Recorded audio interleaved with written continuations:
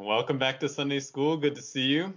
We're looking at another kind of transition today. We are coming to the end of our time in the Torah. We've been in the first 5 books of the Bible for a while, but we're actually moving on to the book of Joshua today, and we are going to be in the book of Joshua for the rest of our lesson unit, so about the next 6 lessons or so. This means that we start talking today about Israel's conquest of Canaan proper.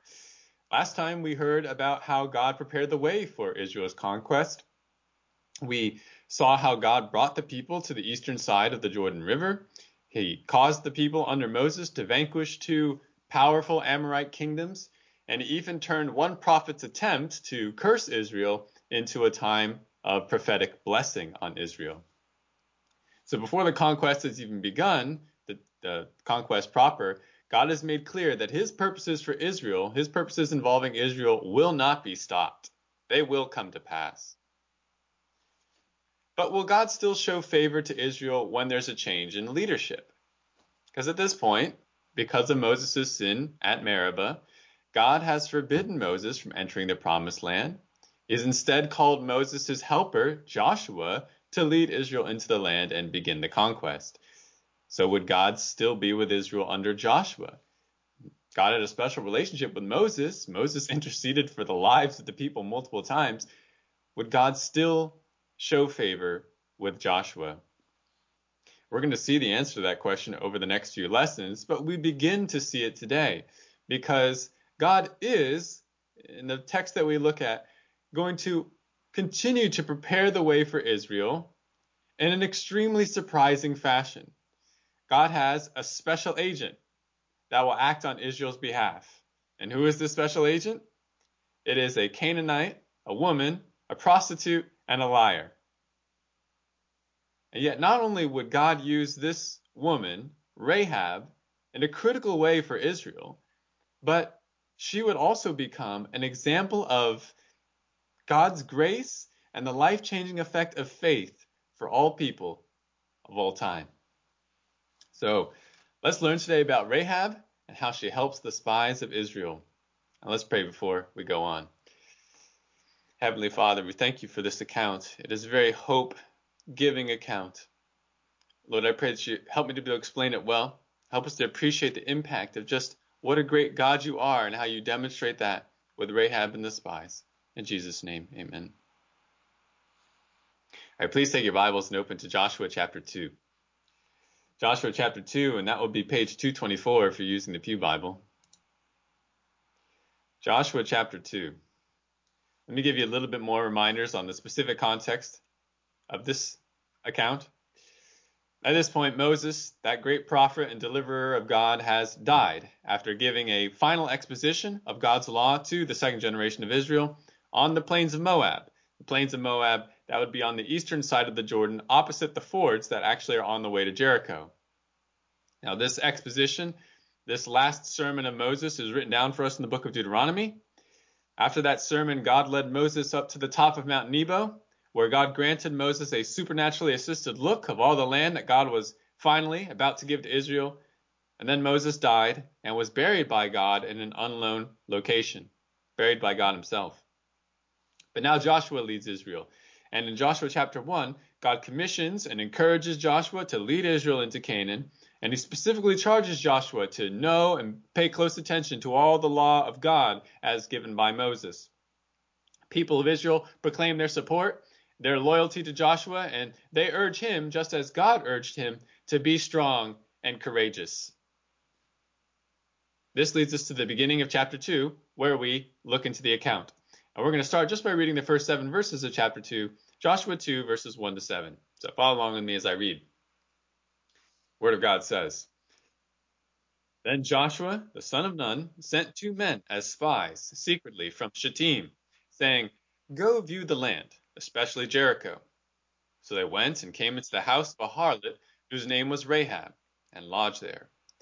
It was told the king of Jericho, saying, Behold, men from the sons of Israel have came here tonight to search out the land. And the king of Jericho sent word to Rahab, saying, Bring out the men who have come to you, who have entered your house, for they have come to search out all the land. But the woman had taken the 2 men and hidden them. And she said, Yes, the men came to me, but I did not know where they were from. It came about when it was time to shut the gate at dark that the men went out. I do not know where the men went. Pursue them quickly, for you will overtake them. But she had brought them up to the roof and hidden them in the stalks of flax which she had laid in order on the roof. So the men pursued them on the road to the Jordan to the fords, and as soon as those who were pursuing them had gone out, they shut the gate. All right, let's pause here in our understanding of the account so we can just make some basic observations. Before crossing the Jordan River and actually entering Canaan, Joshua sends out 2 spies. And notice their mission given to us in verse 1. They are to view the land, especially Jericho. They find a place to stay in Jericho, the house of a harlot or prostitute named Rahab. In verse 2, however, word reaches the king that these 2 Israelite spies are at Rahab's house. And so in verse 3, he orders Rahab to deliver the men over. But how does Rahab respond? She tells the tale. She admits the men came to her. She asserts she did not know they were Israelites. She says the men left through the city gate at dark, and she does not know where they went, but she encourages the king to pursue them. Meanwhile, according to verse 6, Rahab has actually brought the spies to her roof and hidden them in stalks of flax. Back then, flax would have been used for linen clothing. It would be first soaked in water and then dried in the sun, so she probably hid the spies underneath these stalks of drying flax. So she says one thing to the king, but she really knows where the spies are, which means her story to the king is really a what? It's a lie. Maybe partly true, but it's a lie. But as a result of this tall tale, notice the king's men, they pursue the spies by going east from Jericho toward the Jordan along the road to the main crossing point, the fords of the Jordan River. And who would be on the other side of the Jordan at this crossing point? The people of Israel. It makes sense that the king would pursue the spies in this direction. Now, with these basic observations, let's ask some interpretation questions. We might find it odd that the Israelites, these 2 spies, they take lodging in a harlot's house. But surely they did not do so for an impure purpose. Why lodge with a prostitute?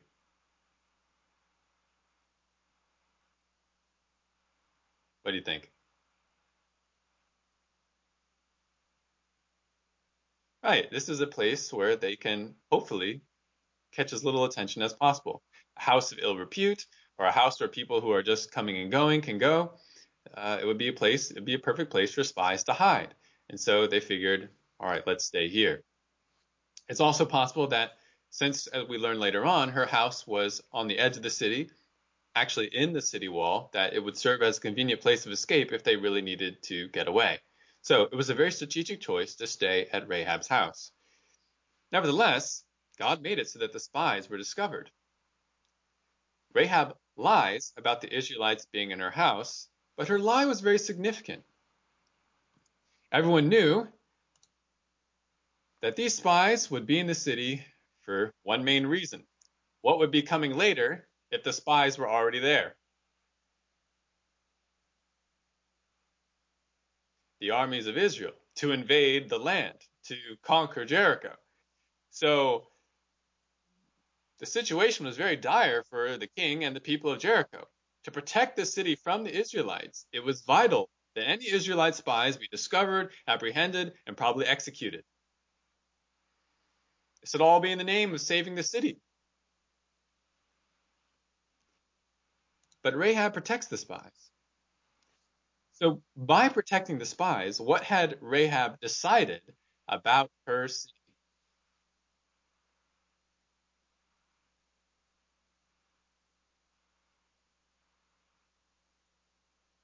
Right. Yeah, go ahead. Were you going to say more? Yeah, she knew that the city would be attacked, and I think you're even right to say she knew that it would be conquered. She's throwing her lot in with the Israelites. In fact, we could even say she's really turning her back on the city. This is not her merely hedging her bets. You see, Rahab was not really just lying here, she was committing treason. She's separating herself from her Gentile people, her Canaanite people. She's distancing herself from their way of life, and she's decided to stand with the Hebrews. Does this remind you of anyone else that we've seen in the Torah?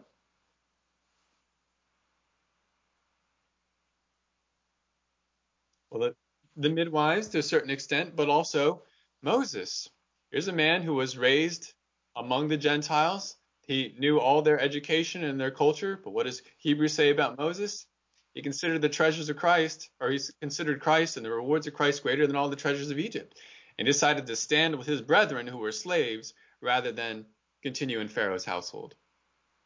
We see Rahab going through a similar process here. She decides to turn her back on her people and stand with Israel. And in doing so, she saves the lives of the spies who come to her. But as part of this process, Rahab tells a lie. Was her lie wrong? Was it righteous? Was it excusable? Now, we've talked about the issue of lying and righteous lies when we talked about the Hebrew midwives back in Exodus. It's worth bringing up the issue again here, though, because how central Rahab's lie is in bringing about the situation we see in our text. Was her lie righteous? Now, the rest of the scripture is going to have a lot of interesting remarks when it comes to Rahab and her actions here. And I want to just briefly take you through the majority of those. So take your Bibles first and take a look at Joshua chapter 6, verses 17 and 25. So still in the same book, just a few pages over. This is later on when Jericho is actually conquered. Joshua 6:17, and notice what comment is made about Rahab there. It says, "The city shall be under the ban, that is, devoted to destruction. It and all that is in it belongs to the Lord," or Yahweh. "Only Rahab the harlot and all who are with her in the house shall live, because she hid the messengers whom we sent." I'll go down to verse 25. Verse 25 says, "However, Rahab the harlot and her father's household and all she had, Joshua spared. And she has lived in the midst of Israel to this day, for she hid the messengers whom Joshua sent to spy out Jericho." And notice what we learn here about Rahab from Joshua 6. She, her family, and her possessions, they are all spared in Jericho's destruction, and she even continues to live in Israel afterward. But notice the specific reason why she is spared. It says, because she hid the spies. Now let's look at the New Testament. Jump all the way over to Matthew chapter 1. Matthew 1, verse 5, where we see Matthew's genealogy of Jesus, the royal genealogy, likely the line of Joseph here. And notice what we hear in verse 5 regarding Rahab. Matthew 1:5, it says, "Salmon was the father of Boaz by Rahab. Boaz was the father of Obed by Ruth, and Obed the father of Jesse." How very interesting. What does Matthew report to us about Rahab? She becomes part of the line of Israel's kings, which culminates in the Messiah. This means that Rahab, sometime after the events of reported in Joshua, she apparently married a Jew named Salmon and became the mother of Boaz, also later the mother-in-law of Ruth. Now, what kind of man was Boaz? He was a righteous man, a generous man, and also notably kind to foreigners. Coincidence? Let's look at Hebrews now. Book of Hebrews chapter 11.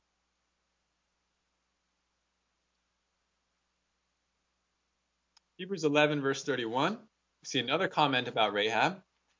Hebrews 11:31 says,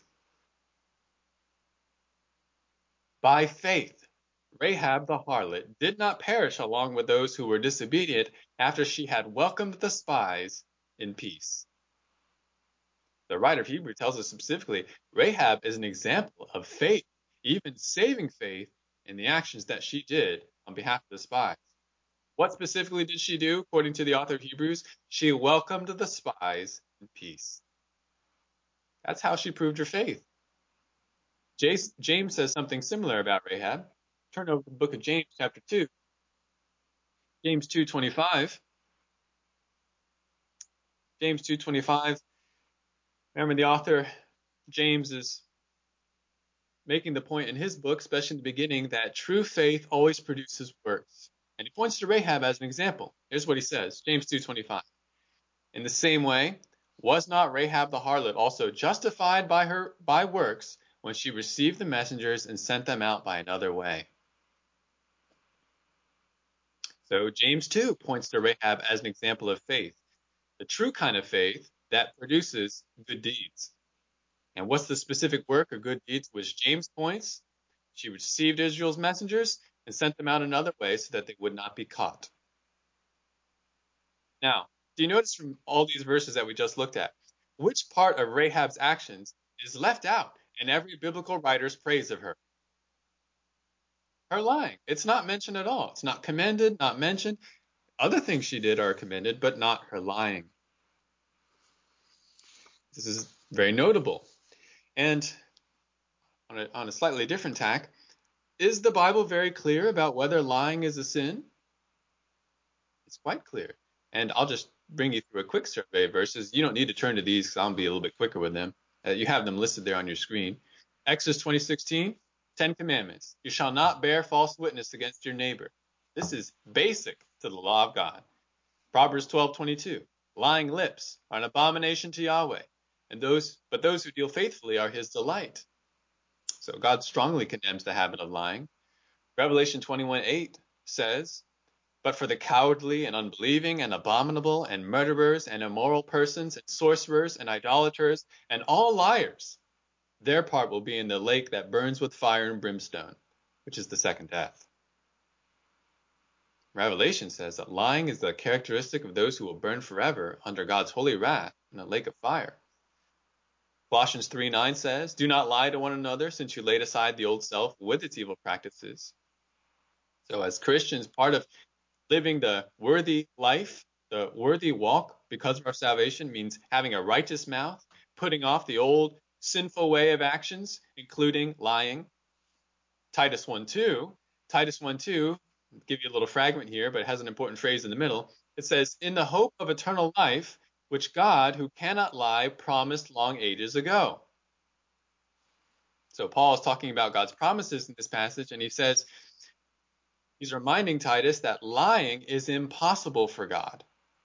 God's nature requires him to speak the truth and only the truth all the time. This is to give us confidence in the word of God. And then 1 John 2:21 says, I have not written to you because you do not know the truth, but because you do know it, and because no lie is of the truth.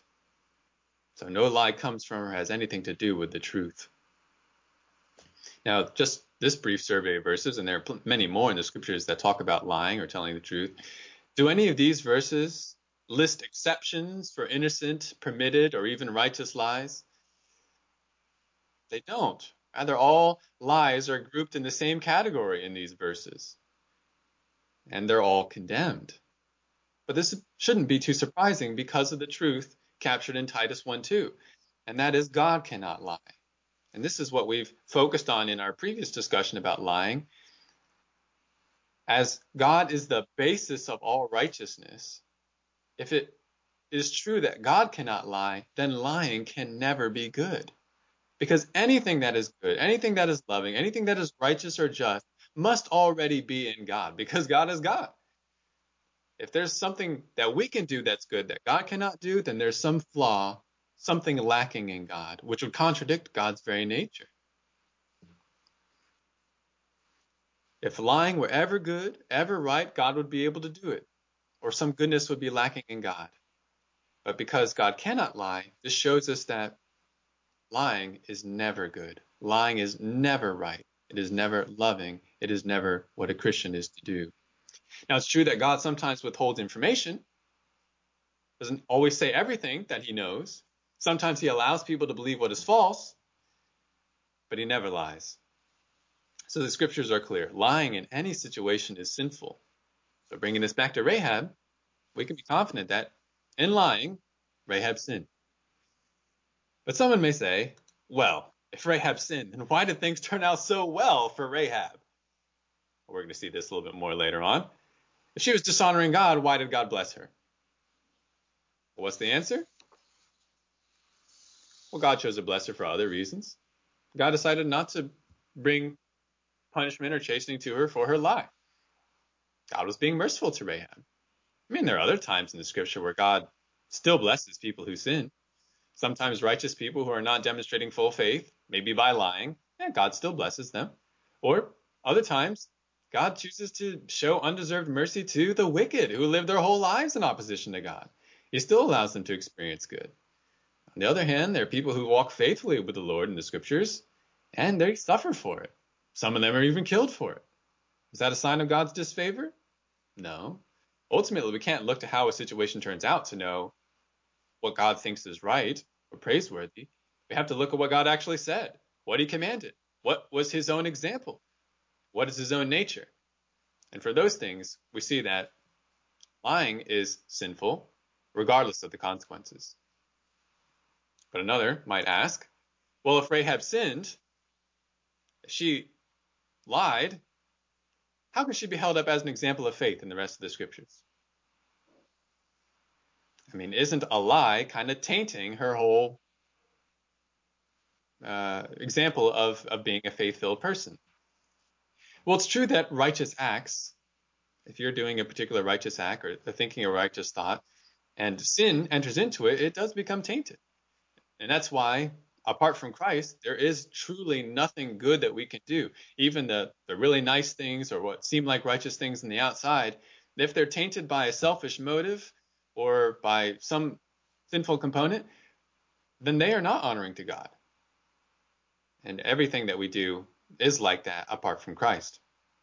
Nevertheless, it's also true, according to the scriptures, that a person can do something righteous while at the same time doing something unrighteous, or very shortly after doing something unrighteous. And we can see this in a number of places in the scriptures. I'll just give you a few examples.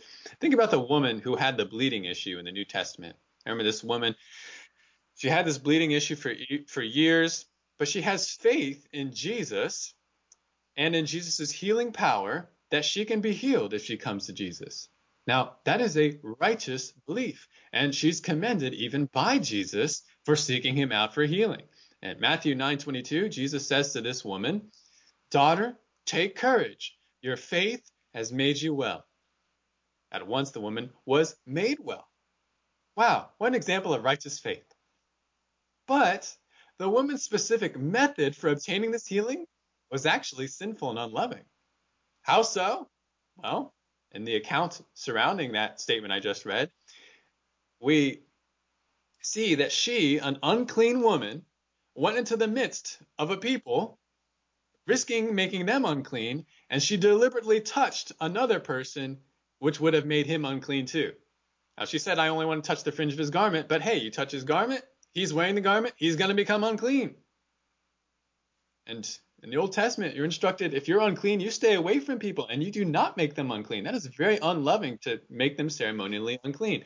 And who are we talking about here? We're talking about Jesus, this great teacher, this miracle worker. And more than that, he is the perfect Lamb of God.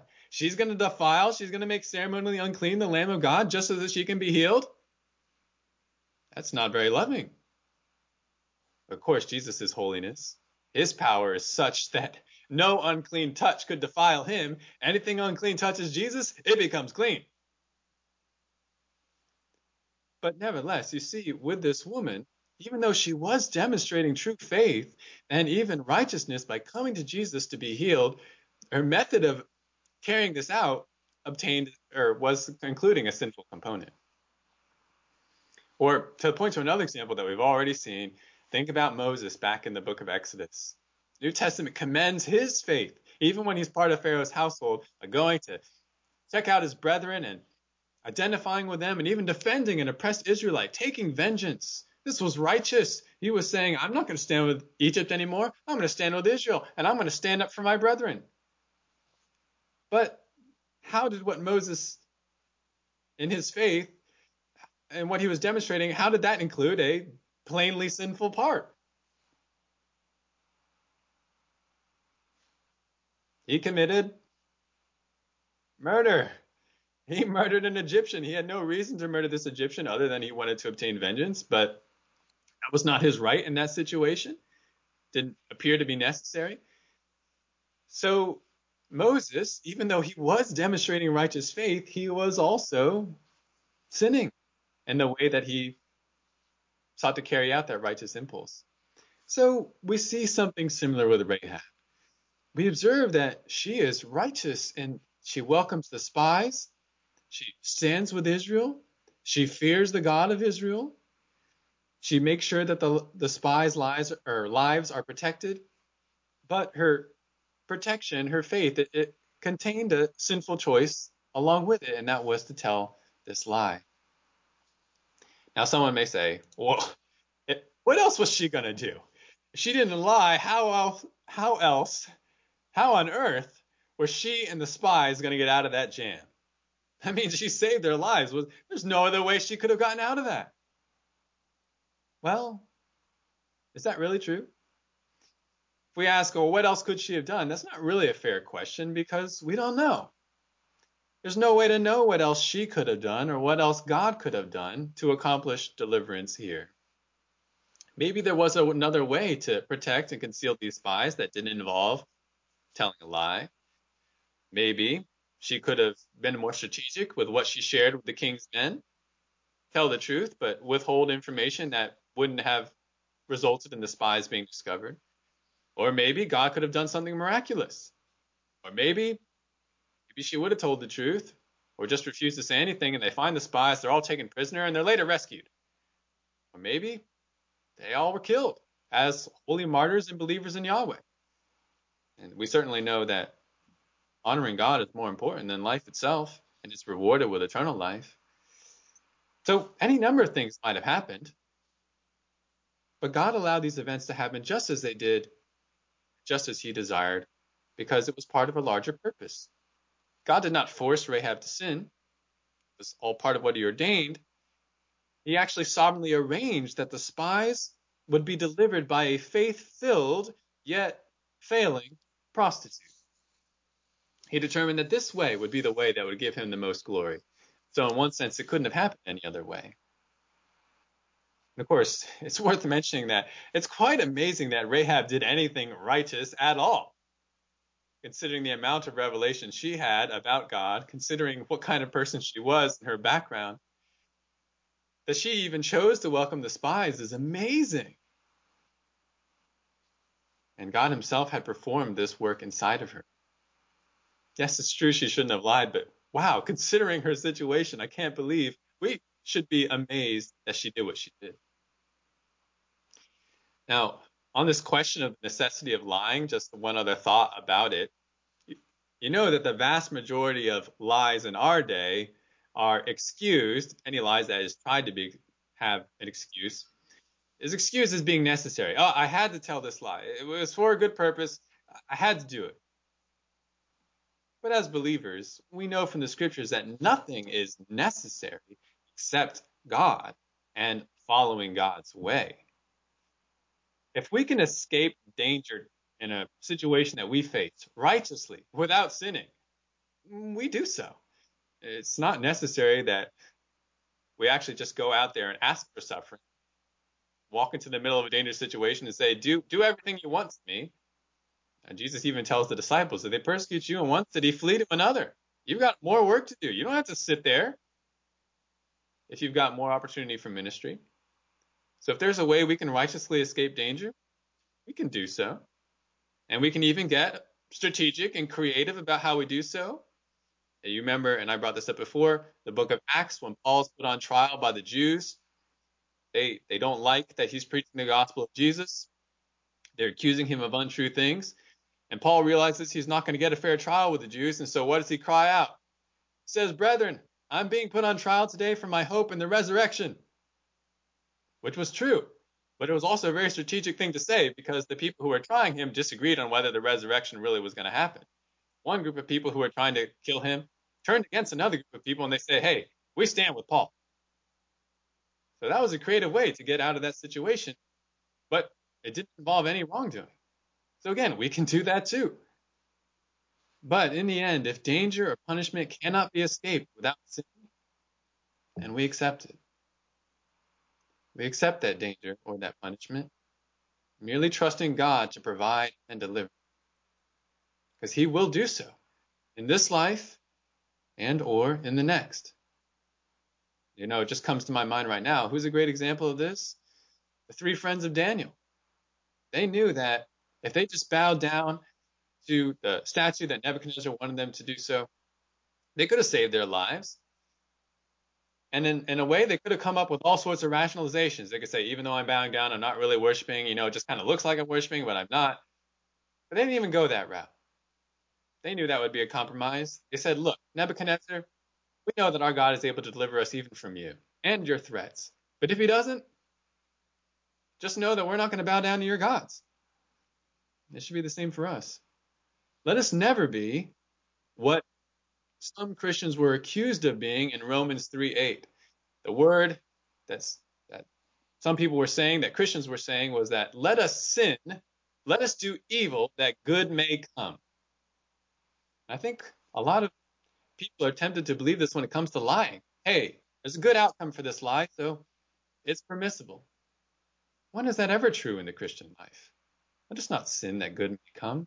Let us do good. Trust God with the result. Now, you may still have more practical questions when it comes to lying and telling the truth, but I do believe the scriptures are clear and that God's character is clear, that there's no such thing as a righteous lie. Of course, there are times when we say things that are technically not true, but are not really lying, like when we tell jokes or use sarcasm or act on stage, use figures of speech, use certain kinds of paraphrases, etc. But in those instances, we have indicated to our audience in one way or another that we are speaking in a special mode, so I would not consider that lying.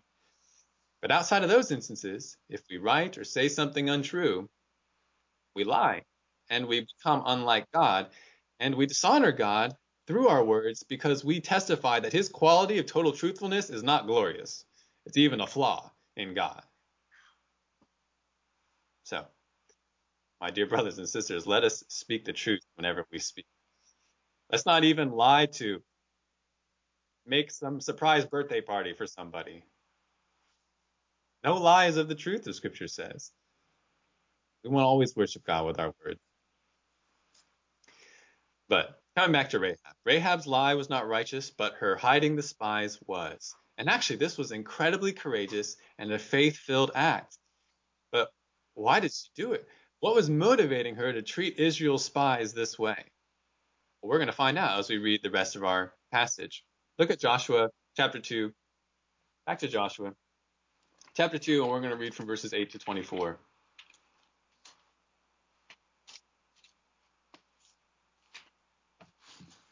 Joshua 2, starting in verse 8. Follow along with me as I read. The word continues to say, now before they lay down, she came up to them on the roof and said to the men, I know that Yahweh has given you the land, that the terror of you has fallen on us, and that all the inhabitants of the land have melted away before you. For we have heard how Yahweh dried up the water of the Red Sea before you when you came out of Egypt, and what you did to the two kings of the Amorites who were beyond the Jordan, to Sihon and Og, whom you utterly destroyed. When we heard it, our hearts melted and had no courage, and no courage remained in any man any longer because of you.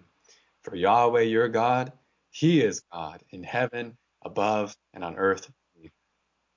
Now therefore, please swear to me by Yahweh, since I have dealt kindly with you, that you will also deal kindly with my father's household, and give me a pledge of truth, and deliver our lives from death. So the men said to her, our life for yours, if you do not tell this business of ours. And it shall come about, when Yahweh gives us the land, that we will deal kindly and faithfully with you. Then she let them down by a rope through the window, for her house was on the city wall, so that she was living on the wall. She said to them, go to the hill country, so that the pursuers will not happen upon you, and hide yourselves there for 3 days until the pursuers return. Then afterward you may go on your way. The men said to her, we shall be free from this oath to you, which you have made us swear, unless, when we come into the land, you tie the cord of scarlet thread in the window through which you let us down, and gather to yourself into the house your father and your mother and your brothers and all your father's household. It shall come about that anyone who goes out of the doors of your house into the street, his blood shall be on his own head, and we shall be free. But anyone who is with you in the house, his blood shall be on our head, if a hand is laid on him. But if you tell this business of ours, then we shall be free from the oath which you have made us swear." She said, "According to your words, so be it." So she sent them away, and they departed. And she tied the scarlet cord in the window. They departed and came to the hill country, and remained there for 3 days until the pursuers returned. Now the pursuers had sought them all along the road, but had not found them. Then the two men returned, came down from the hill country, and crossed over and came to Joshua the son of Nun, and they related to him all that had happened to them. They said to Joshua, "Surely Yahweh has given us all the land into our hands. Moreover, all the inhabitants of the land have melted away before us." Let's observe this latter section. Notice what it is that Rahab has heard about the Israelites and their God, according to verse 10. She's heard about the great Red Sea deliverance and the conquest of Israel against Sihon and Og. What had this news done to her and her people? She says it filled them with terror. They lost all their courage. And notice also, according to verse 9, what Rahab concluded what would happen to Canaan. She said, "God has given this land to you, to Israel. I know that." And notice what else she proclaims about God in verse 11. She says, "Yahweh is God of heaven and earth." Now let's not forget who's saying these things. Canaanite prostitute. Canaanites were a wicked people. They were devoted to destruction according to the Torah. They were to be devoted to destruction. And yet she, one of them, a notorious sinner among them, she's saying all these true things about God. And then, in the verses that follow these amazing declarations, Rahab requests that the Israelites swear to her that when they conquer Jericho, that they spare her and her relatives. And the Israelites agree on certain conditions, and we see those conditions in our passage. Rahab is not to tell anyone about their business. She and her family are to stay inside the house during the attack on Jericho, and she is to tie a scarlet cord in her window. This cord is apparently a different item than the rope that she used to help the men climb down. Different word in Hebrew. Also, she ties it after they're let down, so it wouldn't have been tied already. But this was going to be the sign, the mark to the people of Israel. Don't mess with that house. Rahab also gives the spies advice how to return safely to their camp in verse 16. She tells them to go into the hill country and stay there 3 days. Now, to appreciate the significance of this, remember, Jericho is part of the valley of the Jordan. The bottom of the valley is the Jordan River, and it's to the east of Jericho. And this is where the king's men went to go look for the spies. So the edge of the valley, well, where would it be? The hills, the higher elevations, it would be on the west, on the other side of Jericho.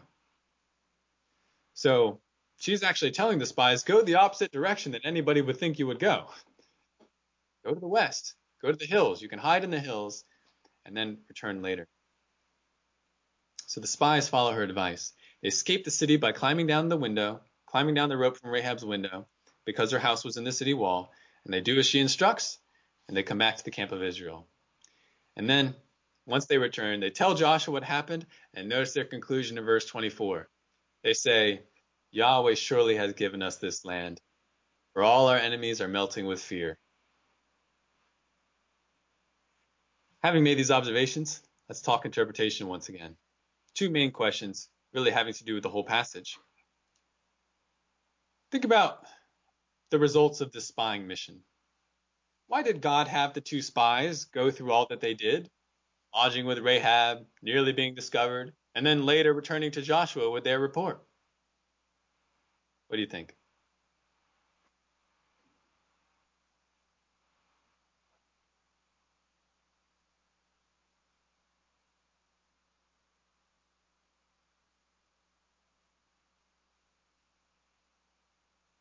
Hmm, right. So a huge part of why this had to happen was so that we could see the God-glorifying faith of Rahab. We'll talk more about that in just a second. But I saw another hand. Yes, go ahead. Yes.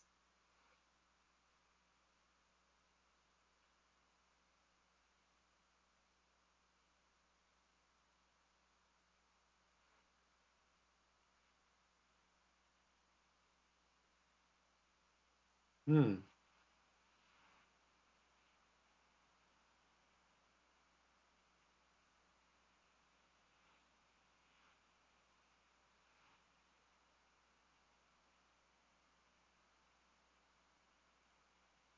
Hmm.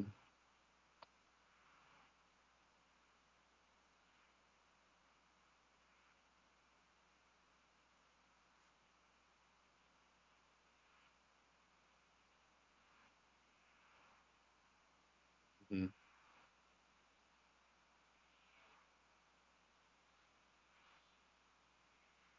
Hmm. Yeah, interesting parallels there. Just to recap what you said briefly, Rahab stands out as the first or one of the first Gentiles to embrace Yahweh. You say embrace Christ. Obviously, she didn't know that name at that time, but in a sense, that's true because anybody who's saved is saved by Christ, and she was looking to God's provision, even though she didn't know the specifics of that yet. Yes, she is one of the first, and actually, this is consistent with God's entire purpose for Israel. God says in the Torah, "You are to be a kingdom of priests and a holy nation." Well, wait, I thought the priests were the Levites. How can they be a kingdom of priests?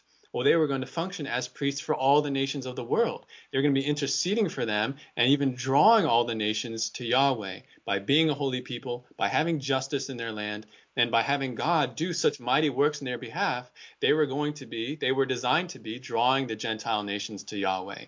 Now, of course, we're going to read through the rest of the Old Testament that that's a mission that they largely failed to accomplish. They will accomplish it one day when God causes Israel to repent and establishes his kingdom in Israel.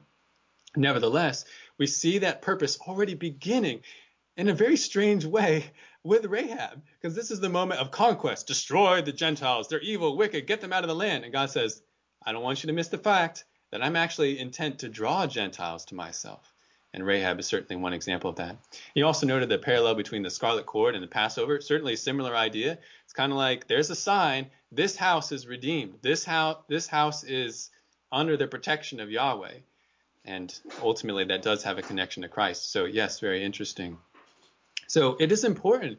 The spies needed to meet Rahab, go through what they did, because God was going to glorify himself in revealing Rahab's faith, in showing his protection for a Canaanite, Gentile, prostitute.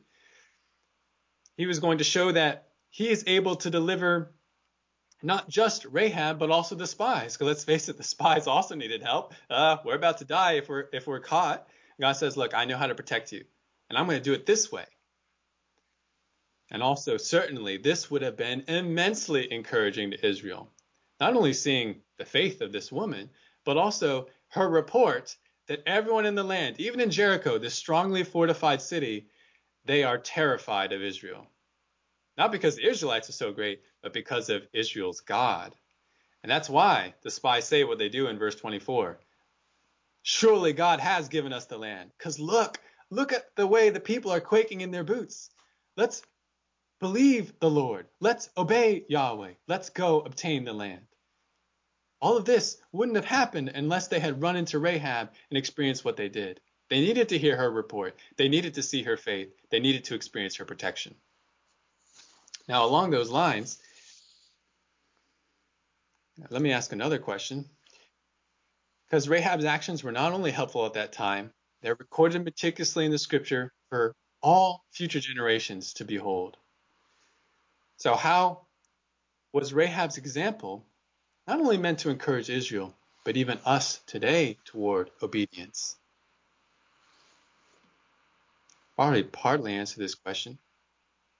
We see in Rahab how God is able to provide for anyone who trusts in him. Despite their history of sin, despite their social station, despite their ethnic background, God says, you look to me, I will vindicate your faith. The rest of the scriptures will certainly be clear, especially in the New Testament, just how powerful God is to forgive, cleanse, and transform sinners. No one is beyond the grace of God. I mean, you can't get that more clearly than with Rahab. I mean, she is the most notorious of sinners. She is one of the most notorious sinners at that time in Israel's eyes. And God says, look at what I'm able to do, even for her, when she looks to me in faith. It's also amazing when you think about it.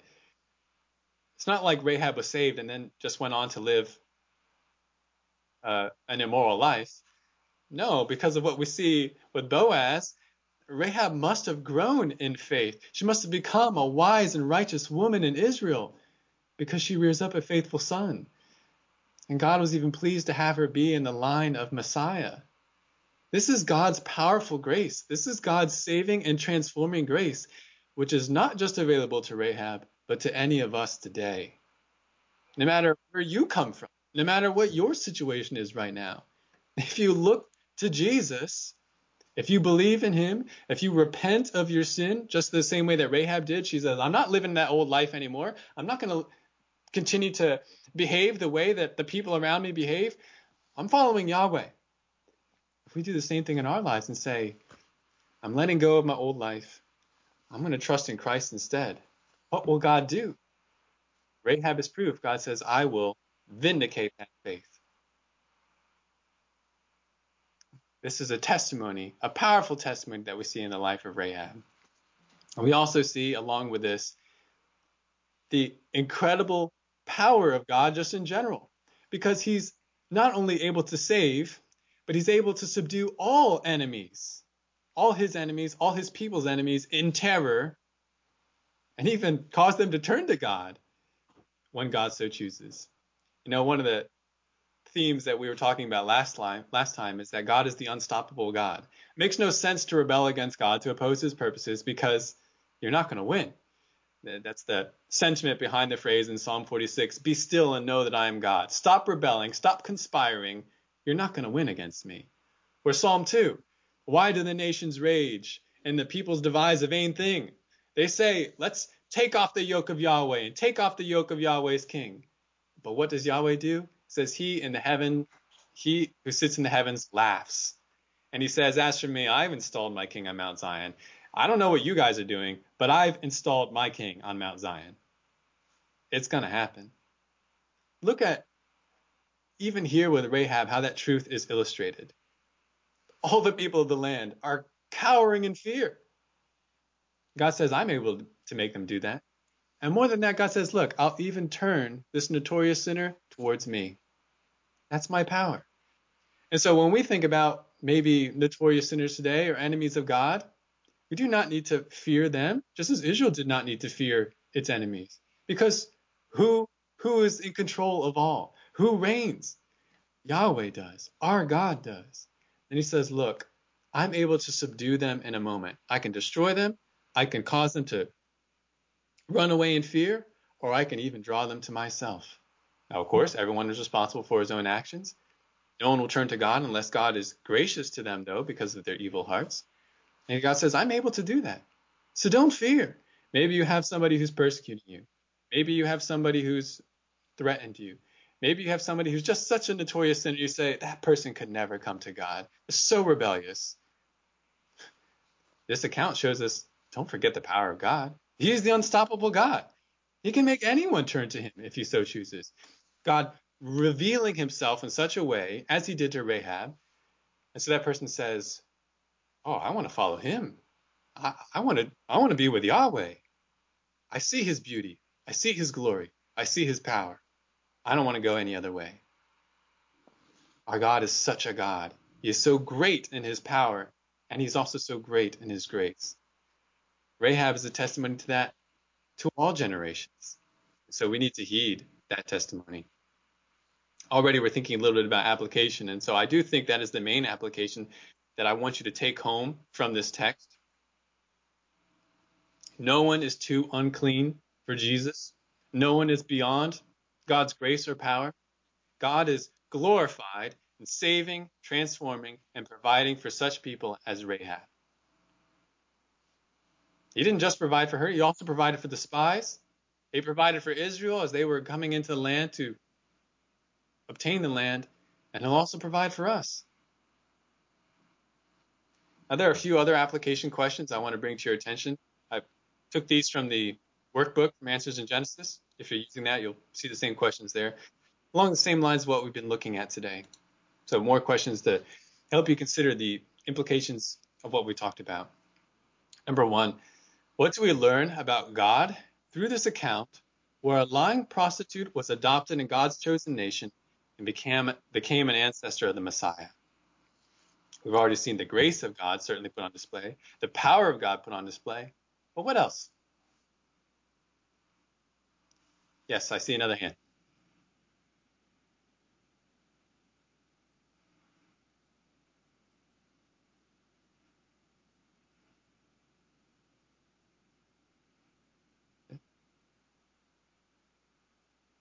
That's right.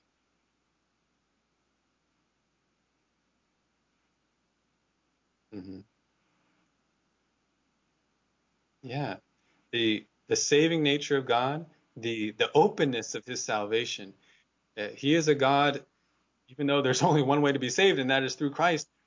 And nevertheless, it is offered to all, anyone who turns. They have the possibility of salvation. They will be saved if they turn, God guarantees. And so yeah, no matter where you come from. What else do we see? Yes, go ahead.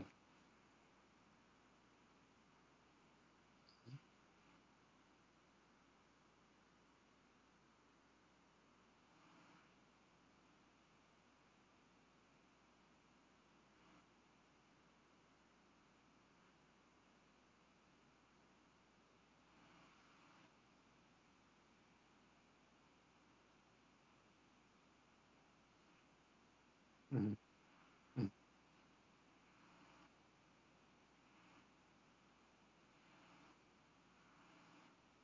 Hmm.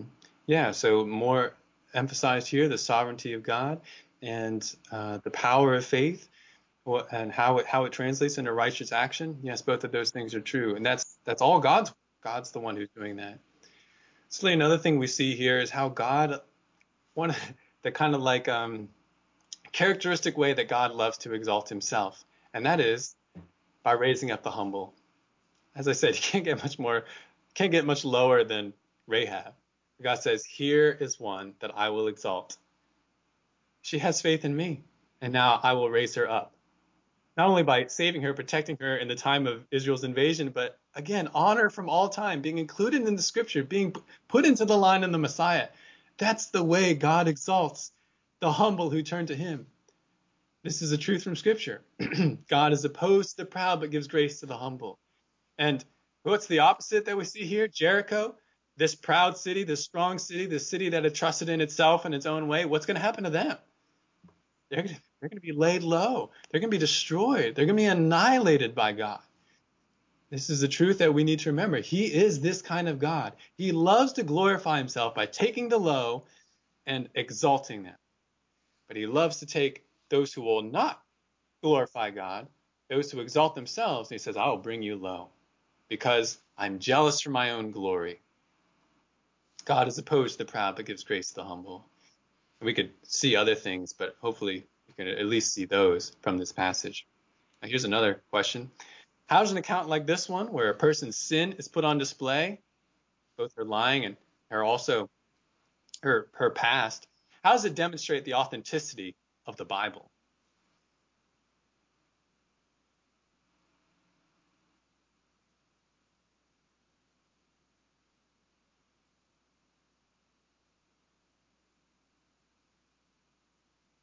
Mm, mm. So, just thinking theologically, salvifically, yes, we see that no one is beyond God's grace, and we see that even in our own lives. On the cross, our sins were accounted and paid for by Christ. But just thinking about the authenticity of the scriptures as a whole, this this story being recorded as it does, how does it show that the Bible is true?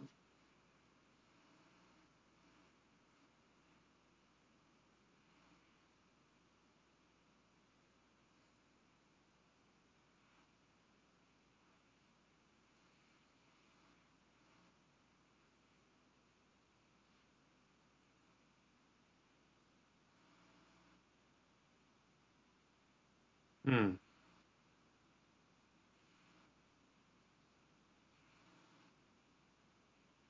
Yeah.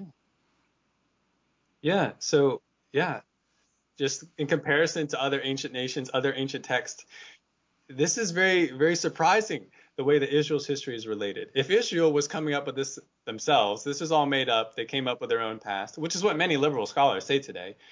Why would they choose this? Why would they choose to say, all right, we're a nation of former slaves who were redeemed by Yahweh, even though we were really sinful people. No one would come up with that. They say, oh, by our righteousness, we were once kings, but we were unjustly oppressed. Oh, they come up with this glorious tale, which is not actually true. But the fact that the Bible records Israel's history as it does, in a way that nobody would have made up, it shows us that the Bible is true. Or looking at Rahab, she becomes a hero of faith. But is this the kind of hero of faith anyone would choose?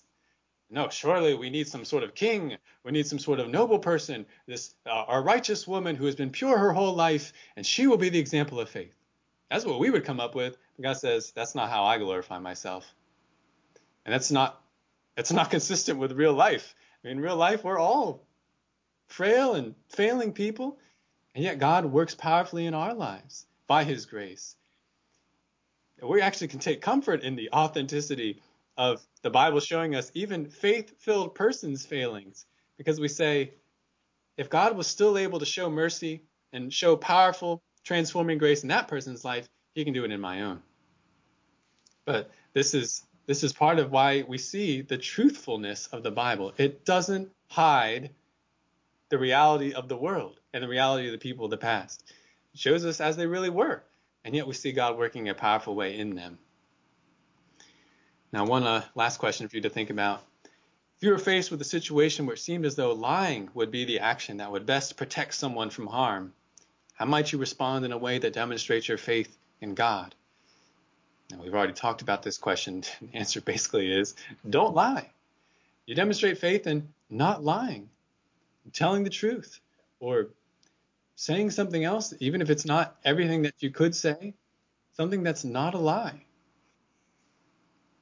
God would never expect his people to sin to accomplish his plans. He sometimes uses it, but that isn't his will for us. That's not what he's prescribed for us.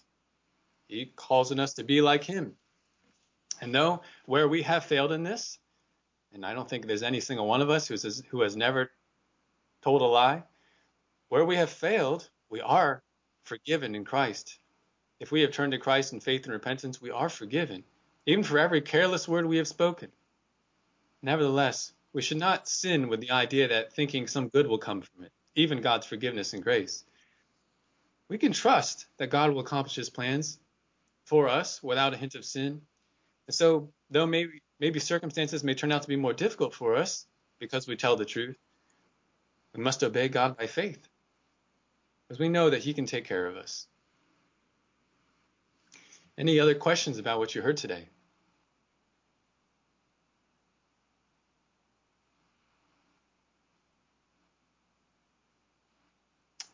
I'm sorry, what is your name? You've raised your hand several times. Liz, okay, good to meet you. What would you like to say?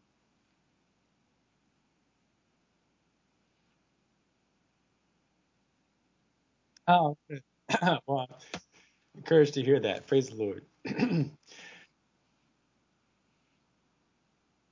Leroy, okay, good to meet you, Leroy. So Liz and Leroy. Well, if you have any other questions, sorry, pardon me. All right. If you have any other questions or comments on today's lesson, please feel free to email me. Send out the emails about the Sunday school previews each week. You can get me at davkaposha@gmail.com. But that's all for this week. Next week, we're going to see more of how God confirms that he is with Joshua and he is with Israel, because God is going to do something else very powerful and momentous. Israel will cross the Jordan River, even the raging Jordan River, on dry ground. Now, I look forward to talking to you about that next time. Let me close in prayer. Our Heavenly Father, we thank you for this account, for this testimony of how you are the unstoppable God, even when it comes to transforming sinners. Who would have ever believed that Rahab would become a follower of Yahweh, a powerful agent of your will, a faith-filled person who would come to raise up another generation of righteous Israelites? Who would have thought? Who would have thought that was possible? And yet it's possible through you. Salvation is impossible with man, but it is possible with you. We thank you for that, God, because when we're honest, we are all like Rahab deep down. Maybe we didn't sin the same way that she did, But we have all sinned and fallen short of your glory. We all loved ourselves. We all went the way of the world in one way or another. But you had mercy on us, just as you had mercy on her. Pray for any of those who are listening today who have not yet seen your mercy, who have not yet experienced your transforming grace, that, Lord, they would call out to you, that they would look to you in repentance and faith. They would trust in only you, Jesus Christ, to be their substitute, to be their righteousness, apart from works, apart from any ritual. God, I pray that you would glorify yourself in their salvation, just as you glorified yourself in Rahab's. I pray, Lord, you bless the people at Calvary as they continue worshiping and learning about you today. In Jesus' name, amen.